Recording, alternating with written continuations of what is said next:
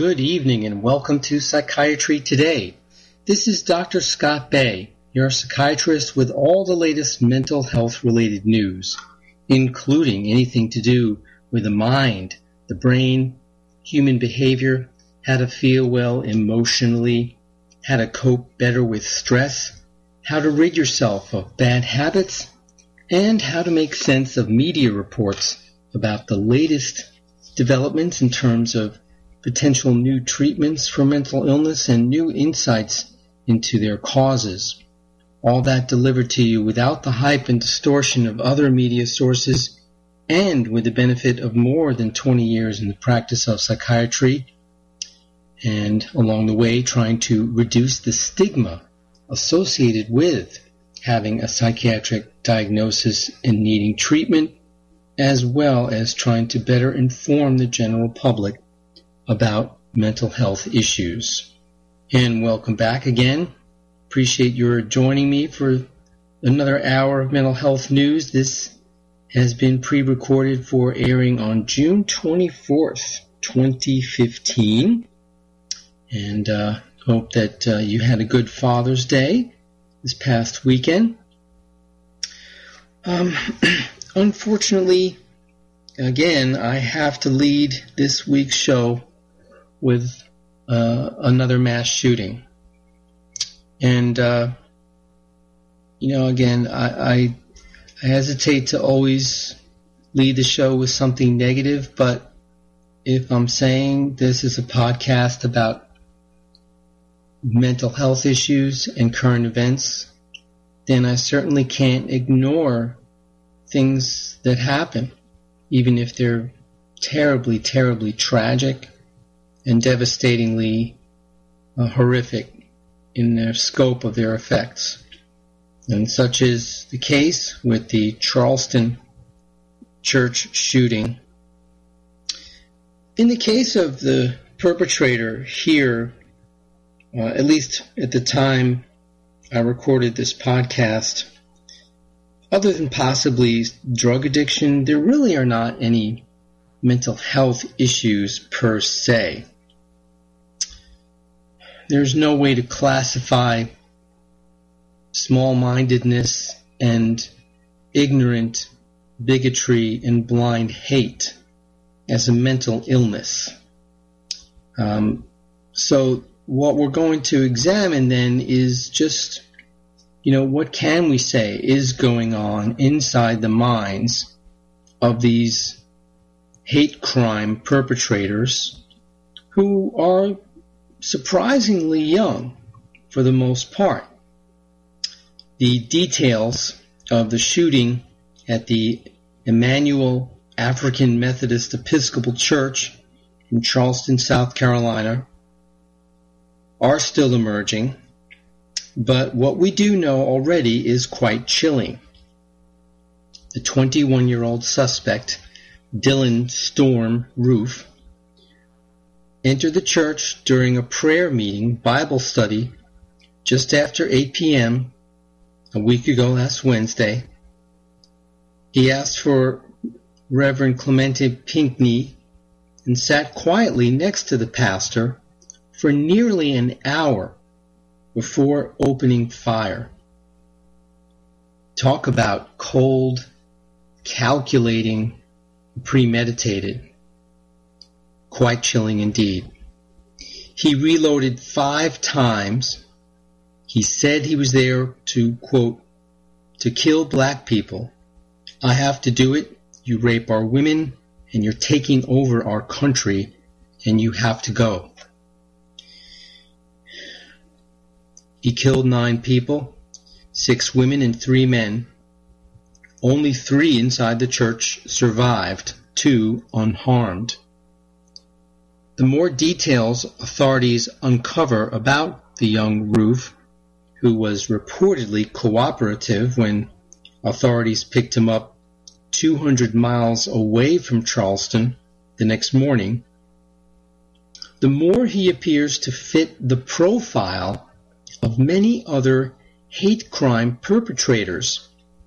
A young man under the age of 25 with deeply held beliefs and disturbing motivations. It certainly begs the question, where do young men like this learn so much hate when they haven't lived through a time of slavery? They haven't lived through a time of Jim Crow laws. They haven't lived through a time of blatant and obvious racial discrimination, like being forced to sit in the back of the bus, being forced to use different water fountains and bathrooms. Well, hate alone is not a crime, and as I said before, nor is it a mental illness. However, a crime such as murder, arson, or vandalism on the basis of prejudice is considered hate crime. Congress has defined it as a, quote, criminal offense against a person or property motivated in whole or in part by an offender's bias against a race, religion, disability, ethnic origin, or sexual orientation. Data suggests that 50% of those who commit hate crimes are under 25. They are also frequently male. Roof, if it is, comparing him with other such perpetrators, Russell Henderson and Aaron McKinney. They were 21 and 22 years old, respectively, when they stood trial for murdering Matthew Shepard, a gay man from Wyoming, and that happened in 1998. In 2012, Daryl Dedman, 19 years old, John A. Rice, 18 years old, and Dylan Butler, 20 years old, all pled guilty to killing a 47-year-old African-American man, James Anderson, in Mississippi. There are several reasons, according to Robert J. Sternberg, Ph.D., a professor of human development at Cornell University and editor of The Psychology of Hate. Young men are more available to commit hate crimes as they're less likely to have been incarcerated already. And they're often looking to make a name for themselves. In the Charleston shooting, one victim was told by the shooter that she would be left unharmed in order to spread the word. Her life was spared, and she was told, "I'm not going to kill you. I'm going to spare you so you can tell them what happened." Young men are more testosterone-driven, according to Dr. Sternberg, and can sometimes displace their anger. They are young enough to have a false sense of themselves. In particular, they believe they are omnipotent. They can do whatever they want, and that they're invulnerable, and they can get away with it without consequences, because they consider themselves rather too smart to get caught. Plus, the brain is not fully developed until roughly age 25, which also factors in the element of youth that, according to Dr. Herbert Nyberg, an associate professor in the Department of Law and Justice Policy Studies at Mitchell College in New London, Connecticut. He says, the adolescent brain is more susceptible to impulsivity, spontaneity, and acting before you think. The perpetrators also often tend to be really alienated and peripheralized. They see themselves as not accepted and therefore not wanted. While there's no sign that Ruth was bullied or an extreme outcast in high school, one of his classmates did say he was kind of wild, spouting racial slurs and engaging in attention-seeking behaviors, such as pill popping. Yet another one of his high school peers said he went largely unnoticed. Dr. Nieberg says that hate crimes are obviously not drug-motivated, as so many crimes are, and so maybe the substance abuse is not directly related. And they're not simply mass killings or someone murdering for purely psychological reasons, such as was the case in the Newtown, Connecticut massacre and the movie theater shooting in Aurora, Colorado, both in 2012. A hate crime tends to culminate from an existential dilemma, especially for young perpetrators. They don't like the world, and they see it as a messed up place. Perpetrators are confusedly disturbed, creating a story about the vile nature of the target. The story they create for themselves might be that the target is subhuman, insect-like, reptilian, defilers of purity, destroyers of civilization, or whatever. To anyone looking in, hate crimes are heinous acts of nonsensical violence. Dr. Sternberg adds that the storyline the perpetrator has concocted is ridiculous on its face, but not to the believer. Therefore, most crimes of this nature are the perfect storm, stemming from triangular motives. There's a negation of intimacy, there's passion, and there's commitment.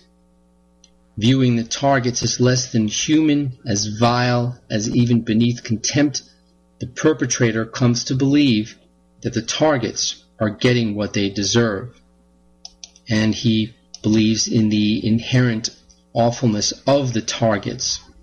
He or she, usually he, feels highly motivated to act on his feelings of rage and anger. Well, we'll continue our thoughts on the mind of hate crime perpetrators after this commercial break. You are listening to Psychiatry Today with Dr. Scott. Affordable health insurance was the promise of Obamacare, but for many, the government mandate caused more problems than it solved. This is Dr. Elena George from Medicine on Call, and I want to tell you about a truly affordable alternative allowed under Obamacare, Liberty HealthShare. Liberty HealthShare bypasses doctor and hospital panels, giving you the freedom to choose. And with a maximum of $500 out-of-pocket per person and 100% coverage up to $1 million per year per occurrence, you can rest assured knowing you and your family are protected. Coverage starts as low as $107 per month and also includes dental, vision, pharmacy, and holistic care. Liberty HealthShare puts you back in charge of your health.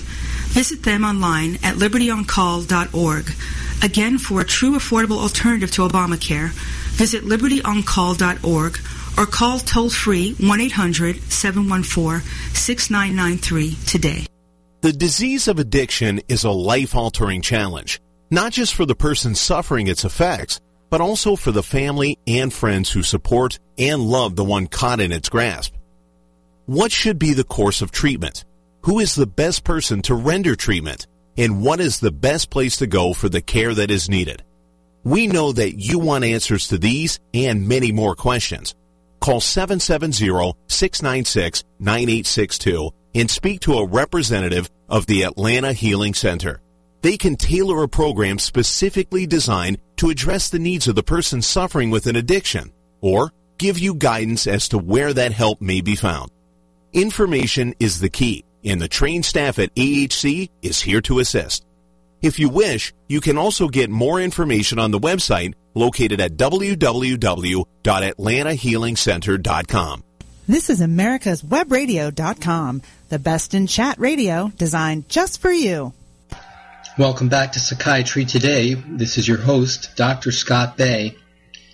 We're looking inside the mind of the hate crime murderers that all tend to be young men in the wake of the Charleston church shooting. Now, another element in these crimes is there's a deeply rooted belief in the rightness of their cause. The perpetrator is very committed to his belief. It's not just something he thought of on the spur of the moment, but rather something he has come to believe and hold over time with conviction. Roof's Facebook page has been examined for any possible clues. A few telling details have emerged in images. In one photo, he is wearing a coat adorned with two flags representing times of apartheid in South Africa and Rhodesia, which at different times in the past were severely repressive regimes in terms of their treatment of black people. In another photo, the suspect is shown sitting atop his car, which has an ornamental license plate depicting a Confederate flag. Ultimately, hate crimes are complex tragedies, the result of long-held misguided convictions and internal struggles colliding with a moment of impulsivity. Every criminal has a story, a play, or a novel their life is adhering to. In young people, in the case like this, it's one of alienation. So there's this perfect storm, I guess, if you will, of young, alienated men who have impulsivity and impaired judgment due to the fact that the brain doesn't completely complete its growth and mature until age 25. And it's no coincidence that car insurance rates are so high for young men until that age. And there's this hate-filled ideology, which unfortunately is still out there, because as a free country, a free democracy, we certainly have freedom of speech. And as long as it stops short of making threats against someone, that includes hateful speech. But there's never an excuse for hate crime. There are only unfortunate reasons we can trace after the fact. Sadly, until the darkest parts of society change, it's the victims who will continue to be caught in the crossfire, quite literally. And speaking of crossfire, again, this is violence that was committed with a firearm, which in and of itself raises a whole lot of other issues. Again, we don't have any information to substantiate a history of mental illness that would perhaps have precluded this young man from being able to have a firearm, although we do know it was a birthday present from his parents. But as I've said before, unfortunately too many times on this podcast, because there are too many of these mass shootings, as a nation, since we cling to and value our Second Amendment rights so strongly, the only potential solution to situations like this and how we could possibly prevent them is to have more security. We either have to accept the fact that anytime we go out in a public place, we risk having our lives taken needlessly and senselessly by either someone who is frankly mentally ill or someone who just has blind hatred and commits random act of violence.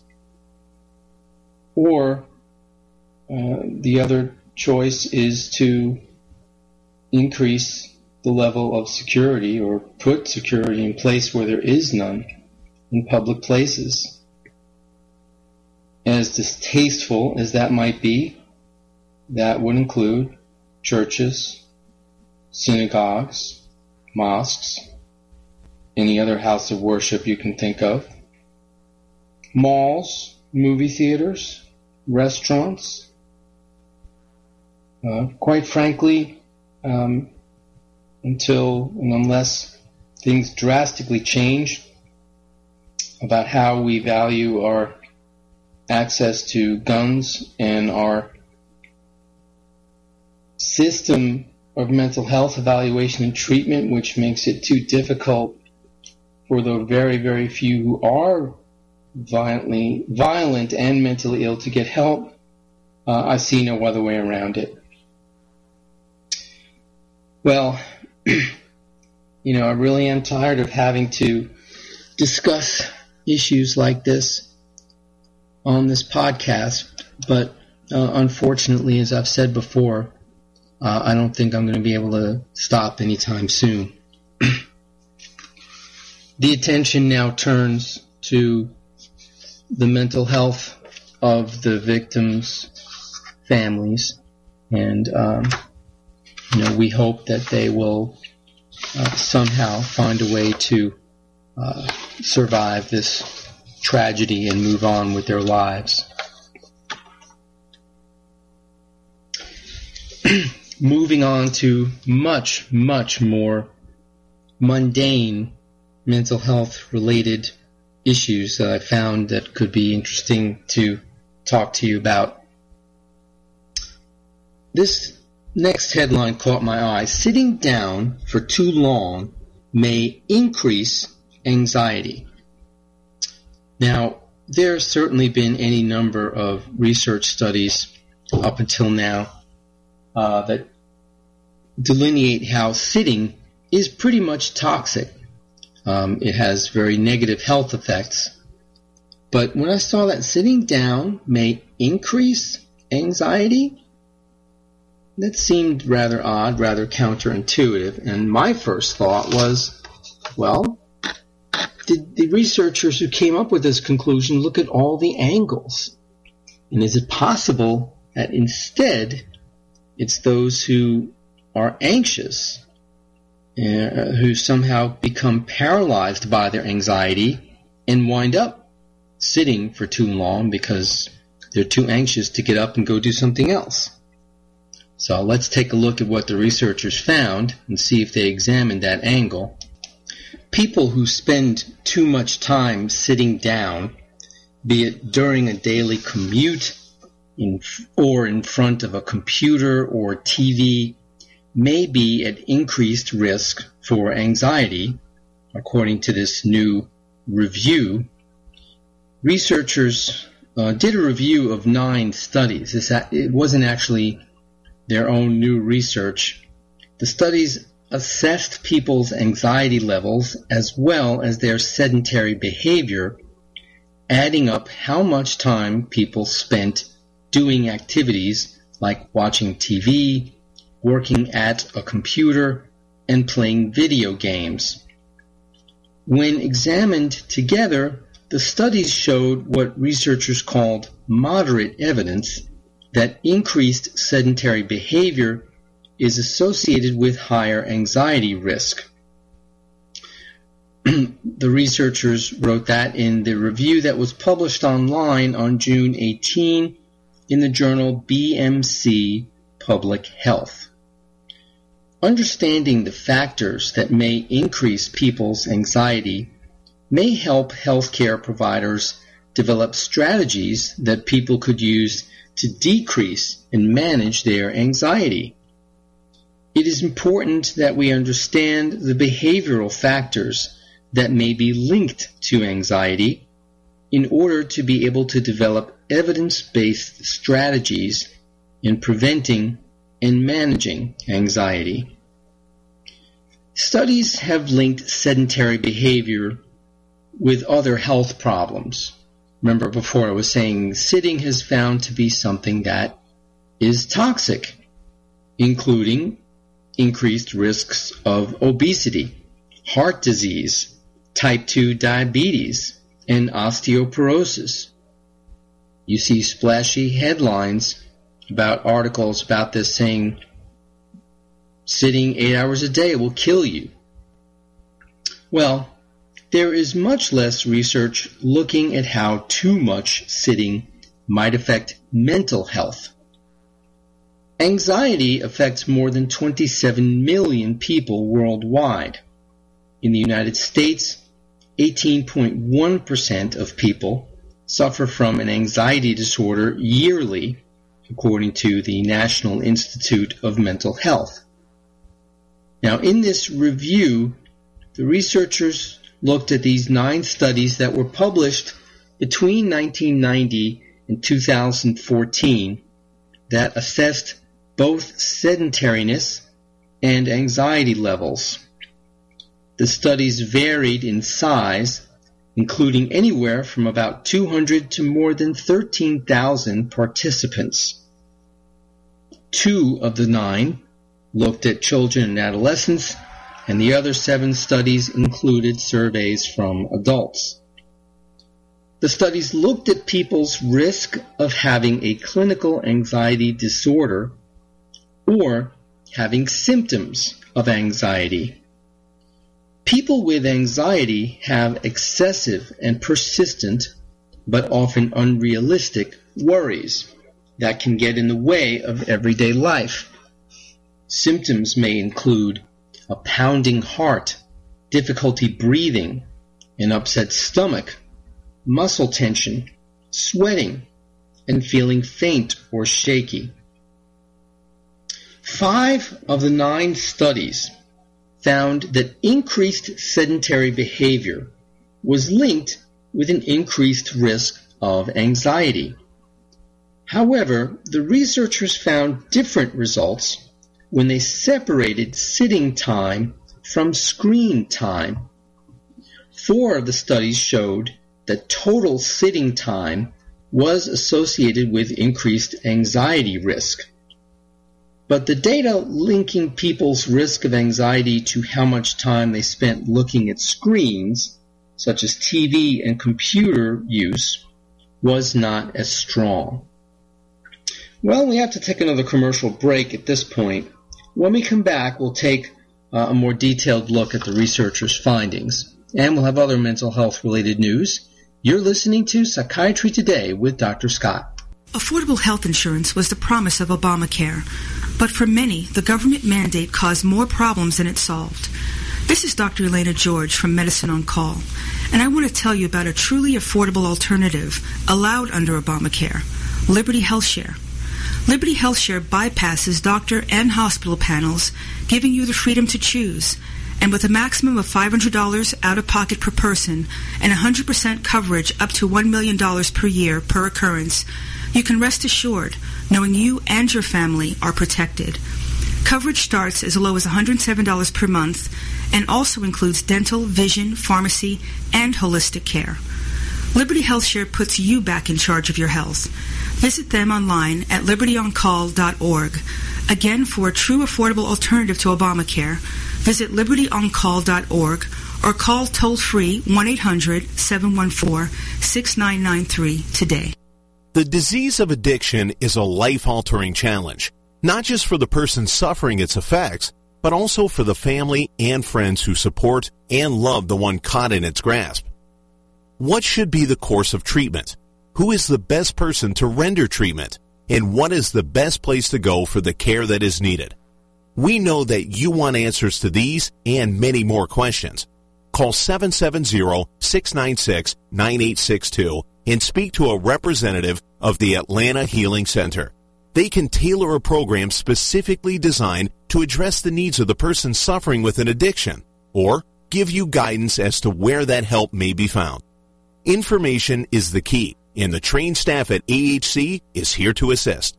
If you wish, you can also get more information on the website located at www.atlantahealingcenter.com. This is America'sWebRadio.com, the best in chat radio designed just for you. Welcome back to Psychiatry Today. This is Dr. Scott Bay with all the latest mental health related news. We're talking about researchers who claim to have found accumulated evidence that sitting down for too long may increase anxiety. So right before the break, we were talking about how they found that total time spent sitting was associated with increased risk of anxiety, but they didn't find such a strong link between how much time you spend sitting in front of a screen, in other words, TV, smartphone, computer, and risk of anxiety. However, the studies also showed that people's anxiety levels differed depending on the tasks they were doing when they were sitting. For example, a 2014 study showed that the amount of time spent sitting during a commute and overall sitting time were linked with increased anxiety risk. I guess you're talking about sitting in traffic. But that the amount of time spent sitting down for work or leisure activities had no link at all to anxiety. It's unclear how sedentary behavior might increase people's risk of anxiety. Of course, that was my main question. If this is what they find, how do they account for it? But the researchers floated several ideas. Sedentary behavior may cause disturbances in sleep patterns, poor metabolic health, and even social withdrawal.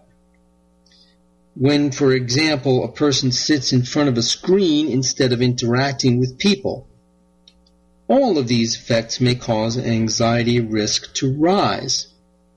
And of course, they conclude that more work is needed to investigate the link between anxiety risk and sedentary behavior. Of course it is. Well, I guess my answer is they didn't delineate enough of the angles that could account for this link. For example, the sedentary behavior causing disturbances in sleep patterns. The only way I see that happening is if someone is sitting so long that they kind of drift off to sleep. In that case, if someone's taking naps during the day, especially late in the day, then yes, that is going to disturb their sleep pattern. Certainly, being sedentary too much will be linked with poor metabolic health. But the link between sitting too much and social withdrawal, at least in the article about this research, they're ignoring that problem could go the other way. If you're socially anxious and withdrawn, then you're more likely to just be sitting and sitting alone. And, so it may be the problem is going in the other direction.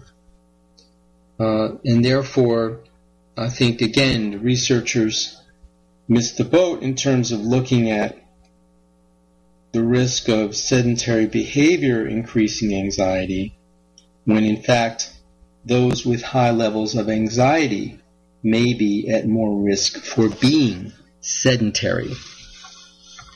Bottom line is, no matter what your level of anxiety, getting up and moving will be very, very healthful for you, not just to stave off the potential physical consequences that we talked about, like obesity, heart disease, type 2 diabetes, and osteoporosis. But guess what? It will also serve to improve mental health, including reducing anxiety and also reducing depression.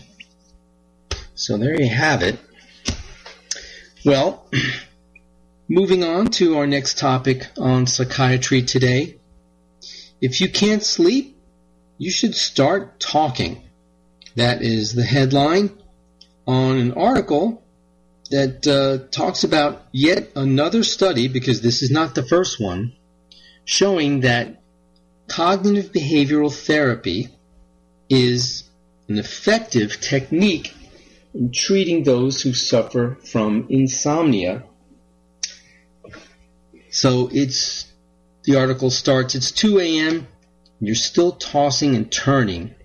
So out of total desperation and sheer exhaustion, you head to the medicine cabinet to pop a couple of sleeping pills, which may help you doze off, yet can leave behind a handful of side effects, like headache, muscle aches, and daytime sleepiness.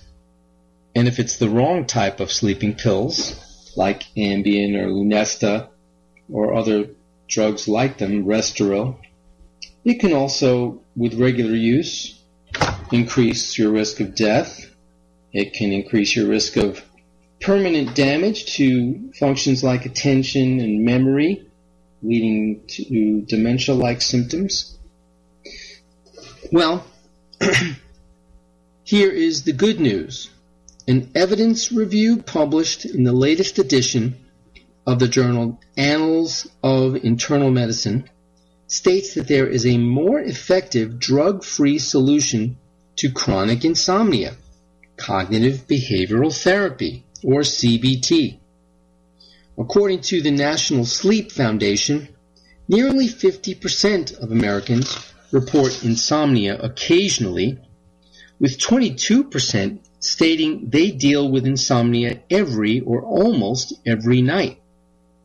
And while clinical chronic insomnia has been linked to a number of other health conditions, such as depression and type 2 diabetes, the study authors have discovered that CBT, cognitive behavioral therapy, which is a form of psychotherapy that is used in order to change dysfunctional thinking or behavioral patterns, and that would include being very anxious at night about not being able to fall asleep, and then, of course, because of that, not being able to fall asleep.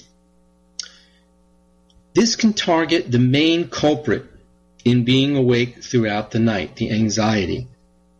Now, after examining 20 published studies that tested the effectiveness of CBT as a possible treatment for adults with chronic insomnia who were not diagnosed with other medical causes of insomnia, they've concluded that this method encouraged patients to fall asleep about 20 minutes sooner, along with reducing the length of time awake after falling asleep by almost 30 minutes and improving sleep efficiency by nearly 10%. The sleep-based techniques for CBT involves 5 different components, which include changing one's attitudes about sleep, strengthening the bed-sleep relationship, following time limits and restrictions in bed, recommendations for sleep hygiene and a better sleep environment, and practicing relaxation techniques. A trained therapist can offer sessions on CBT, and benefits can usually be seen in about 12 weeks, according to the Anxiety and Depression Association of America. Now, the key there is a trained therapist. Not every therapist that you're going to call up and schedule an appointment with will be trained in CBT at all, much less have specific training in using CBT to treat insomnia. You'll have to do your homework and ask a lot of questions to vet the credentials and training of a therapist that you see if you're seeking this kind of help. It is highly specific, highly specialized, and you're not just going to find it anywhere.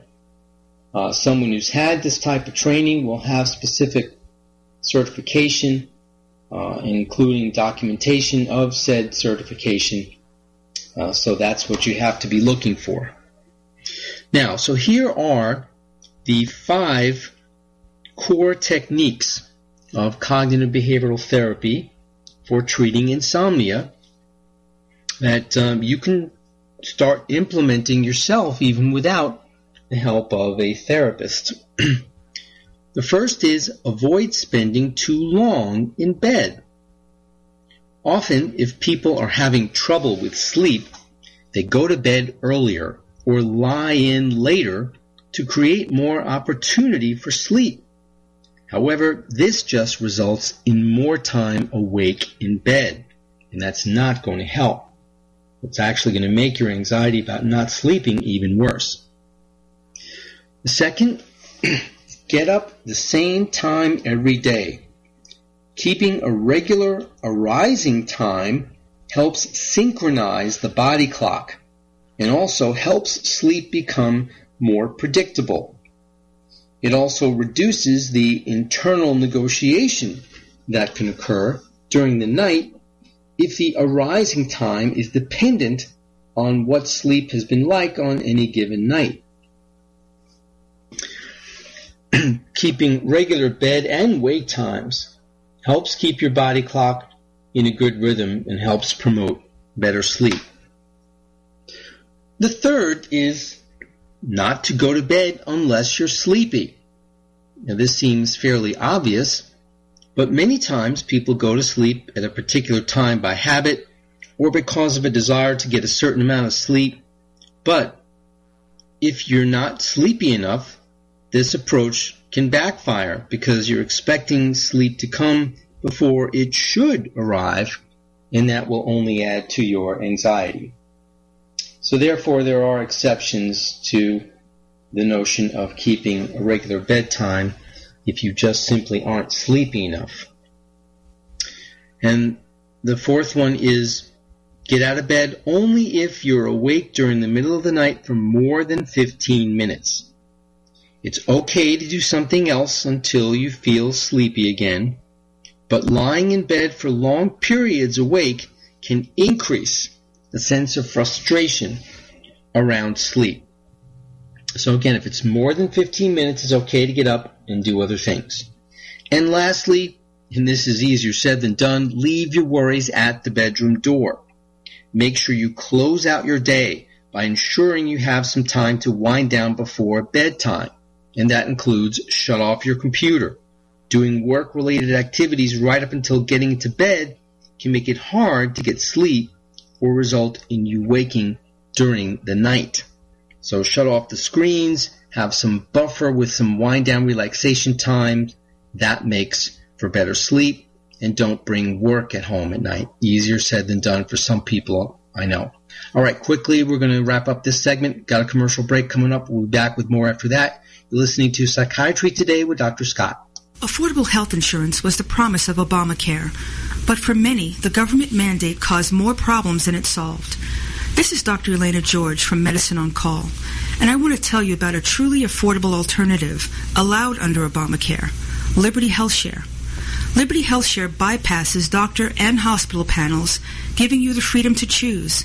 And with a maximum of $500 out-of-pocket per person and 100% coverage up to $1 million per year per occurrence, you can rest assured knowing you and your family are protected. Coverage starts as low as $107 per month and also includes dental, vision, pharmacy, and holistic care. Liberty HealthShare puts you back in charge of your health. Visit them online at libertyoncall.org. Again, for a true affordable alternative to Obamacare, visit libertyoncall.org or call toll-free 1-800-714-6993 today. Perhaps you are struggling to cope with the disease of addiction. If not, you probably know a family member or friend that needs help in battling the cravings and the personal and professional damage done by the effects of drugs or alcohol. Get a pen and paper and be ready to write down the following. These are the issues that the trained staff at the Atlanta Healing Center address and treat every day. Their doctors and counselors with over 40 years of practice in the field of addiction can treat the suffering individual in a thoughtful, compassionate, and experienced manner and guide him or her along the path to recovery. So call 770-696-9862 and speak to a knowledgeable staff member about how you or your loved one can be helped to enjoy a better and healthier life. More information is also available on the website at www.atlantahealingcenter.com. This is America's Webradio.com, the best in chat radio designed just for you. Welcome back to Psychiatry Today. This is your host, Dr. Scott Bay, your psychiatrist with all the latest mental health-related news. Now, this next subject on tonight's podcast is a surprising new finding about trichotillomania. You may not have heard of trichotillomania. This is a lesser-known psychiatric syndrome which has to do with compulsive hair pulling. And it's rather a long word, difficult to pronounce, but it's a very devastating problem. People with trichotillomania tend to try to hide it from others. They tend not to seek help for it because they're embarrassed about it. But apparently this latest study endeavors to get to the bottom of why people bite their nails or pull on their hair or pick at their skin. So there are a bunch of related syndromes, not just the hair pulling. But we tend to think of these compulsive behaviors, such as hair pulling or nail biting or skin picking, as coping mechanisms used to deal with stressful situations. But new research suggests there could be more behind these habits than we think. The study was published in a recent issue of the Journal of Behavior Therapy and Experimental Psychiatry, and it looked at a group of 24 people dealing with these body-focused repetitive behaviors. Compared to 23 control participants, those in the body-focused repetitive behavior group reported a much greater urge to engage in nail biting, hair pulling, and skin picking in a variety of scenarios, including situations designed to create feelings of frustration, boredom, and impatience. These feelings aren't traditionally thought of as triggers for these types of compulsive behaviors. From here, the researchers conclude that these compulsive behaviors have a common root, perfectionism, which makes it difficult for people dealing with them to relax and do things at a normal pace.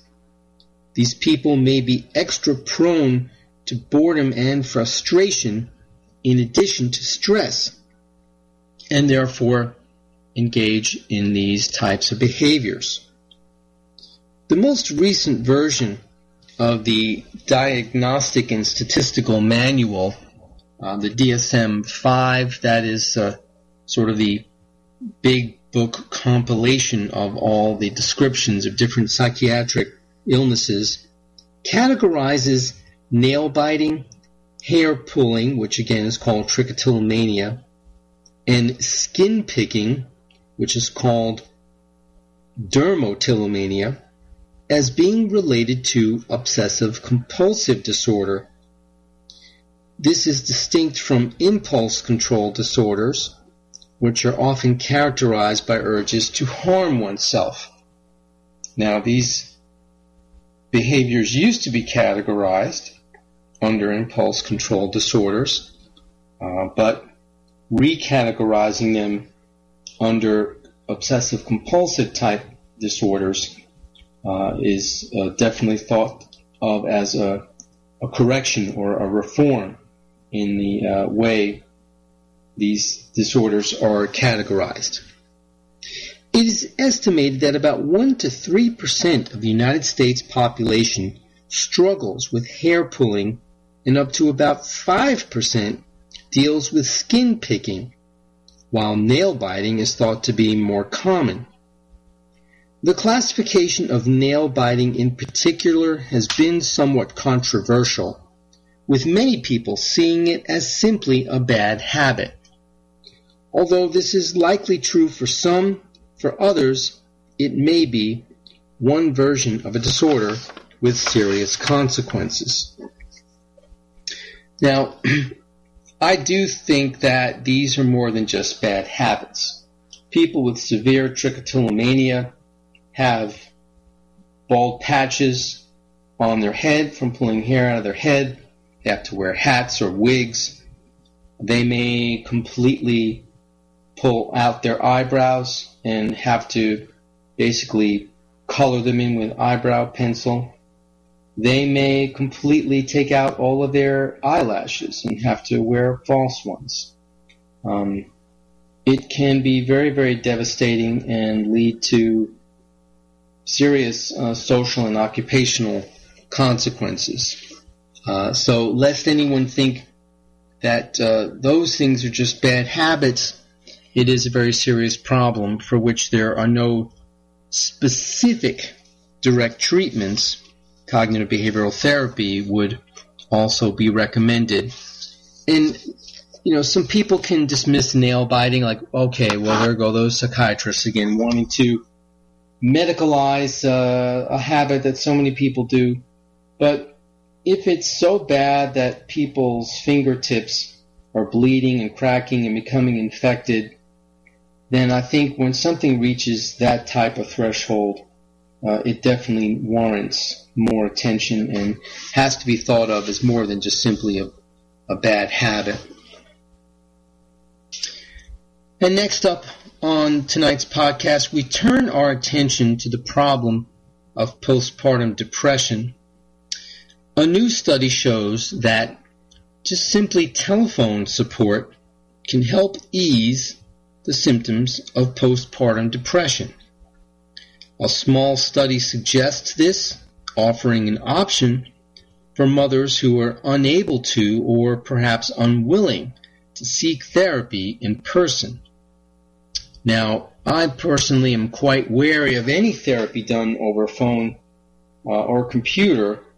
Ideally, therapy needs to be person to person with the client in the therapist's office. However, I well know there are many, many obstacles to people accessing psychotherapy. So if this helps bring the treatment to more people who could otherwise not access it, then of course I'm all for that. So in this study, women with postpartum depression received telephone counseling from other women who had previously suffered from the disorder and recovered. The new moms found that the conversations helped relieve symptoms. So in this case, they're not on the phone with a therapist.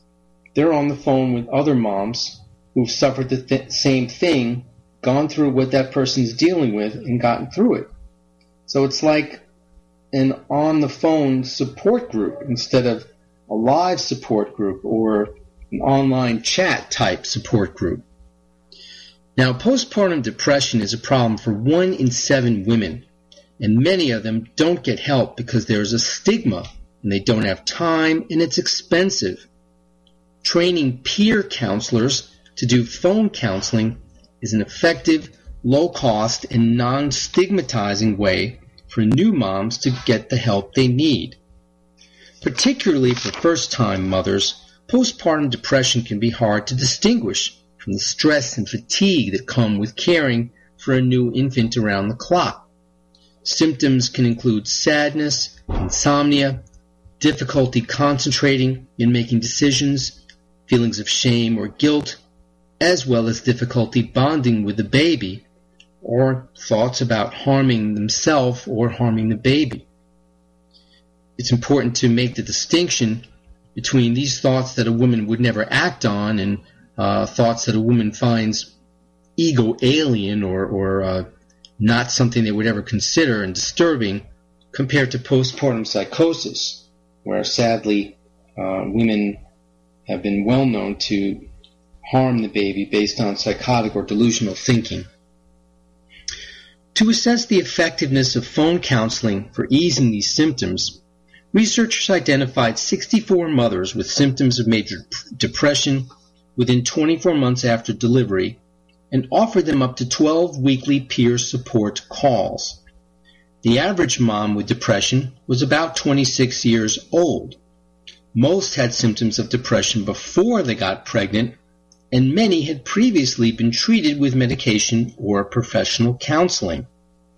The women who volunteered as peer counselors attended an 8-hour training course and received reference materials about postpartum depression. They also had nurses available for phone consults if they had concerns about anything the moms said during their conversations. By midway through the study, 37 new moms had received at least one call from a peer counselor. On average, the women spoke more than 8 times, and the calls typically lasted about 38 minutes.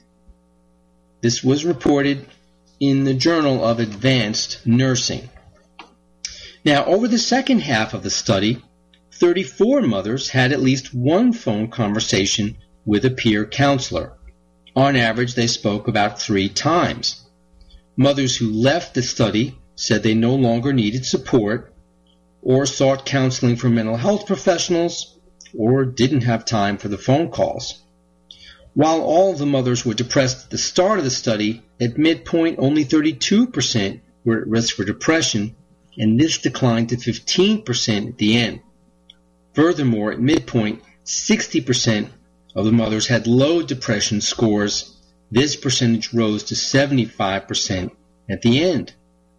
Even though the small study had several women drop out and lacked a control group of moms who received different treatment, the results are consistent with previous research that proves that peer counseling can work. It's a very powerful experience to be able to talk to a woman who has gone through the same thing, come out the other side. A lot of first-time moms wonder what's normal, what's depression, and what to do with the fact that they feel overwhelmed and alone, and like their experience looks nothing like the happy moms they see smiling in all the baby food and diaper commercials. Because postpartum depression is the most common complication of childbirth, it makes sense to explore peer counseling and other interventions that can reach women in rural or suburban areas where access to mental health professionals may be limited.